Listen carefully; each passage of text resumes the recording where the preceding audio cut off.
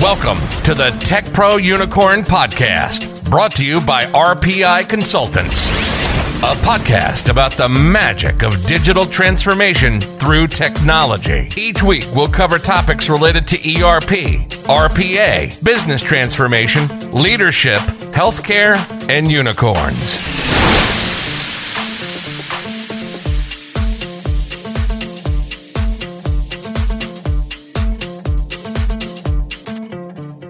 Hello there, and welcome back to another episode of Tech Pro Unicorn, the podcast where we talk about pretty much everything tech, healthcare, ERP, unicorns, leadership, gaming, technology, you name it. We probably talk about it at some point. Today, I'm joined by just myself. I'm going to fly solo on this one, only because I really wanted to report out and talk about HIMSS. Many of you know that HIMSS21 happened in Las Vegas, which was really exciting. Typically a conference of about 45 to 50,000 people. They reported officially that HIMSS had about 20,000 folks this year in attendance live, and about as much live participating via the digital platform. I can tell you I was there. There was not 20,000 people there. If there was 6,000 to 8,000 people, that's probably accurate. So just a quick rundown, some of the big items. Epic Share was released and highlighted in the Epic booth. That's a community for IT leaders to share thoughts and ideas and coalesce. It's kind of a really cool site, as lots of folks, have the big ones, Epic or Cerner or some Allscripts, but mostly the Epic community really talking about how they're using the system and less about Epic as an application and more about healthcare in general. So that'll just be something to watch and something that was pretty cool. There was lots of bots, right? Everybody had a bot or a robot. And the cool thing was it wasn't just, bots to be bots. Everyone was highlighting like the practical application of that.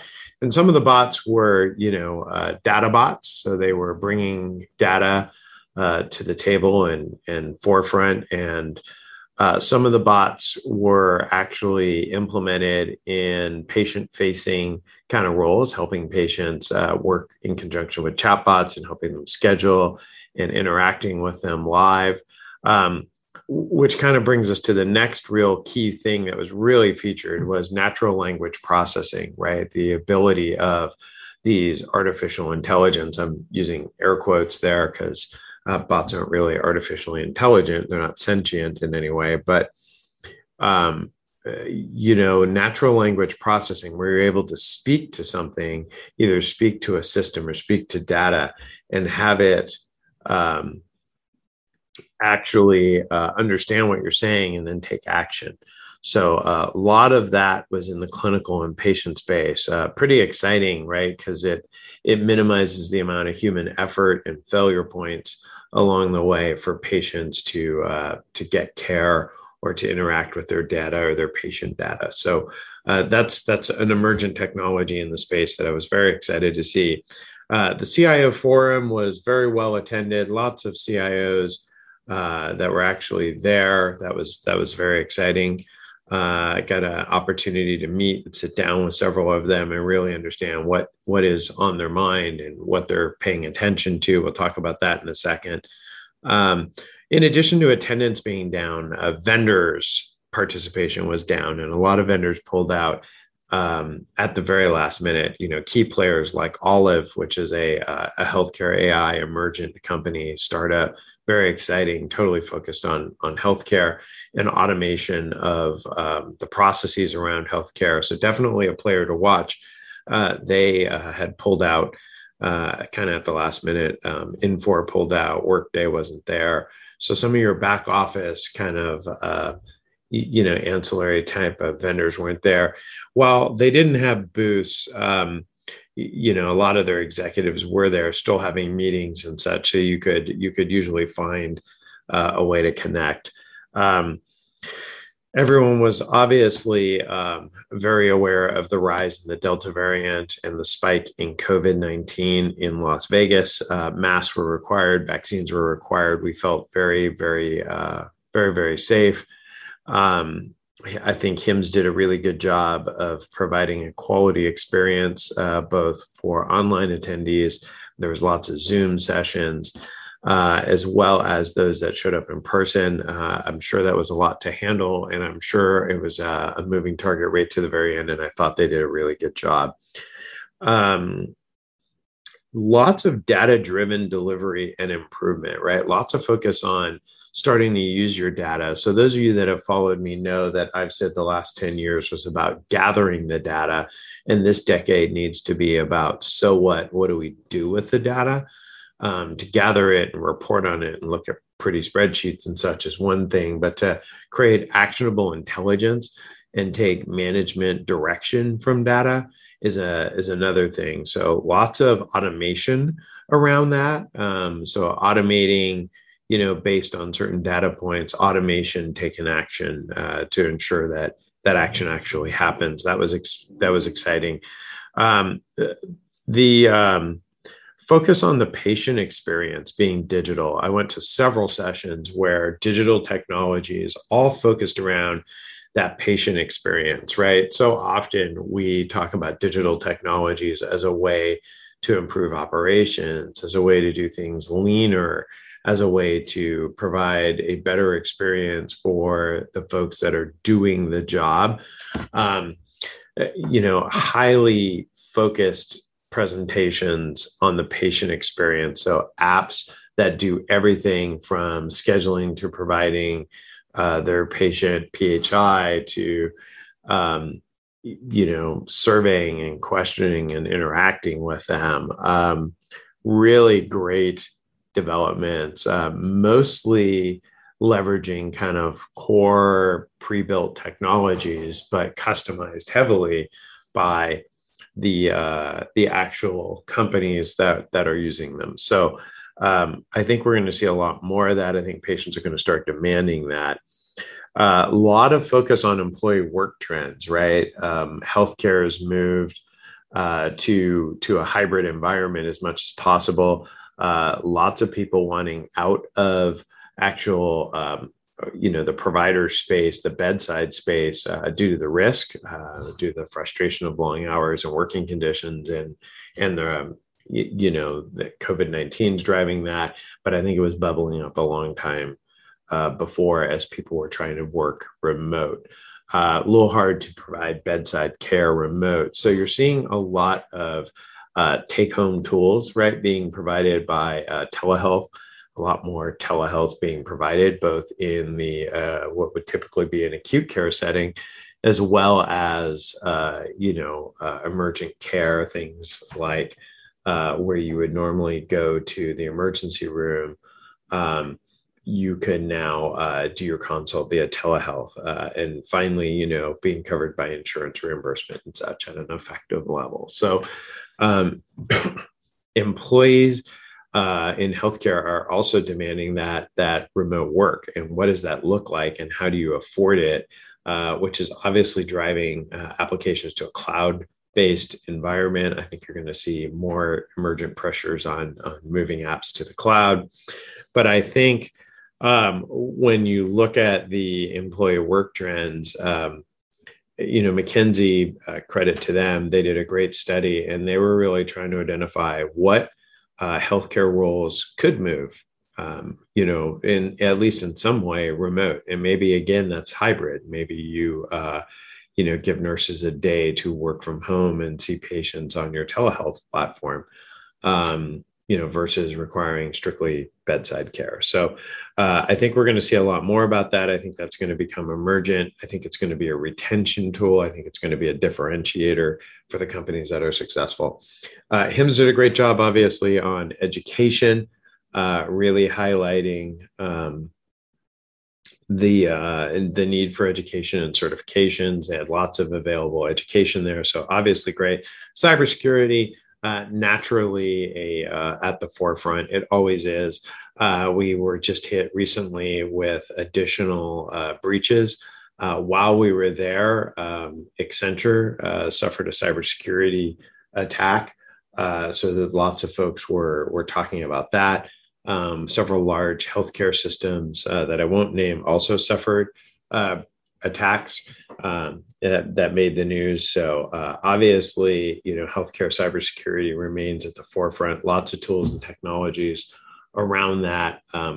Moving data off-prem into a cloud environment, I can't stress that enough, really allows you to be better secured, whether you use Amazon or Microsoft or Oracle or whatever cloud platform you choose to put your applications and your data in is more secure than data at rest in a data center in a basement somewhere. So AI, the ethics of AI and how we use AI came to the forefront and was also pretty predominant. They had an AI roundtable. It was very well done. Whole day kind of sessions around artificial intelligence and AI. Lots of that was around ethics. So all of those were kind of the highlights, lots and lots of sessions about very specific topics. Obviously, you can't attend all the sessions, so you kind of pick the tracks. I got to tell you, Las Vegas is not a great place to hold a large convention like this. It was split, between venues. It was split. I literally put in 10 miles a day over 3 days. And then the fourth day, I was just like, okay, I'm just going to kind of stay here. HIMSS just has so many sessions. It's hard to put that all in one level, I guess, unless, the conference center was just stacked and it was, vertical versus horizontal. So, it created a little bit of a problem, but I did have the opportunity to sit down and have great quality conversations with a couple of CIOs. I met with about 6 CIOs of various size, right? Some rural healthcare, some very large acute medical centers, some very large national systems, some of the largest systems in the country. And we really talked about, what they were really focused on. And in all those conversations, I brought up robotic process automation and said, hey, what are you guys doing with that? Because it's an offering that I'm very passionate about. And it was interesting to me because a lot of them said, yeah, we tried that and it kind of doesn't really work. Like we didn't get any value out of it. And which just, amped me up. I was like, what? Are you kidding me? And then, when you drill down on that and you say, well, how'd you go about it? And they said, well, we bought a couple licenses for some bots and we tried to get a couple bots out there. And, it was hard. It was different. It was difficult. We got 1 or 2 bots up. They're kind of running. They broke. There was a whole myriad of problems with them. And I said, did you go in with a strategy? Did you go in with an approach? Did you have a 3-year plan where you knew what bots you were going to do first to get proof of concepts in place to really showcase the bot working? Did you set up governance to understand what qualifies as a good candidate? Did you do your KPIs to hold yourself accountable to the investment that you made? Did you build a team and build a center of excellence around it so you had people trained and skilled that really understood the bots and could maintain them and develop more? Did you have a self-sufficiency plan? And they were all like, wow, yeah, no, we didn't do any of that. We just kind of got sold some licenses, tried to turn on a few bots, didn't think we got, the ROI out of it. And so we moved on. And I just kind of laughed and they were all like, yeah, that approach that you're talking about, that sounds like a way better approach. And so now we have naturally several meetings to talk to these folks about an RPA strategy, right? So strategy first prevents this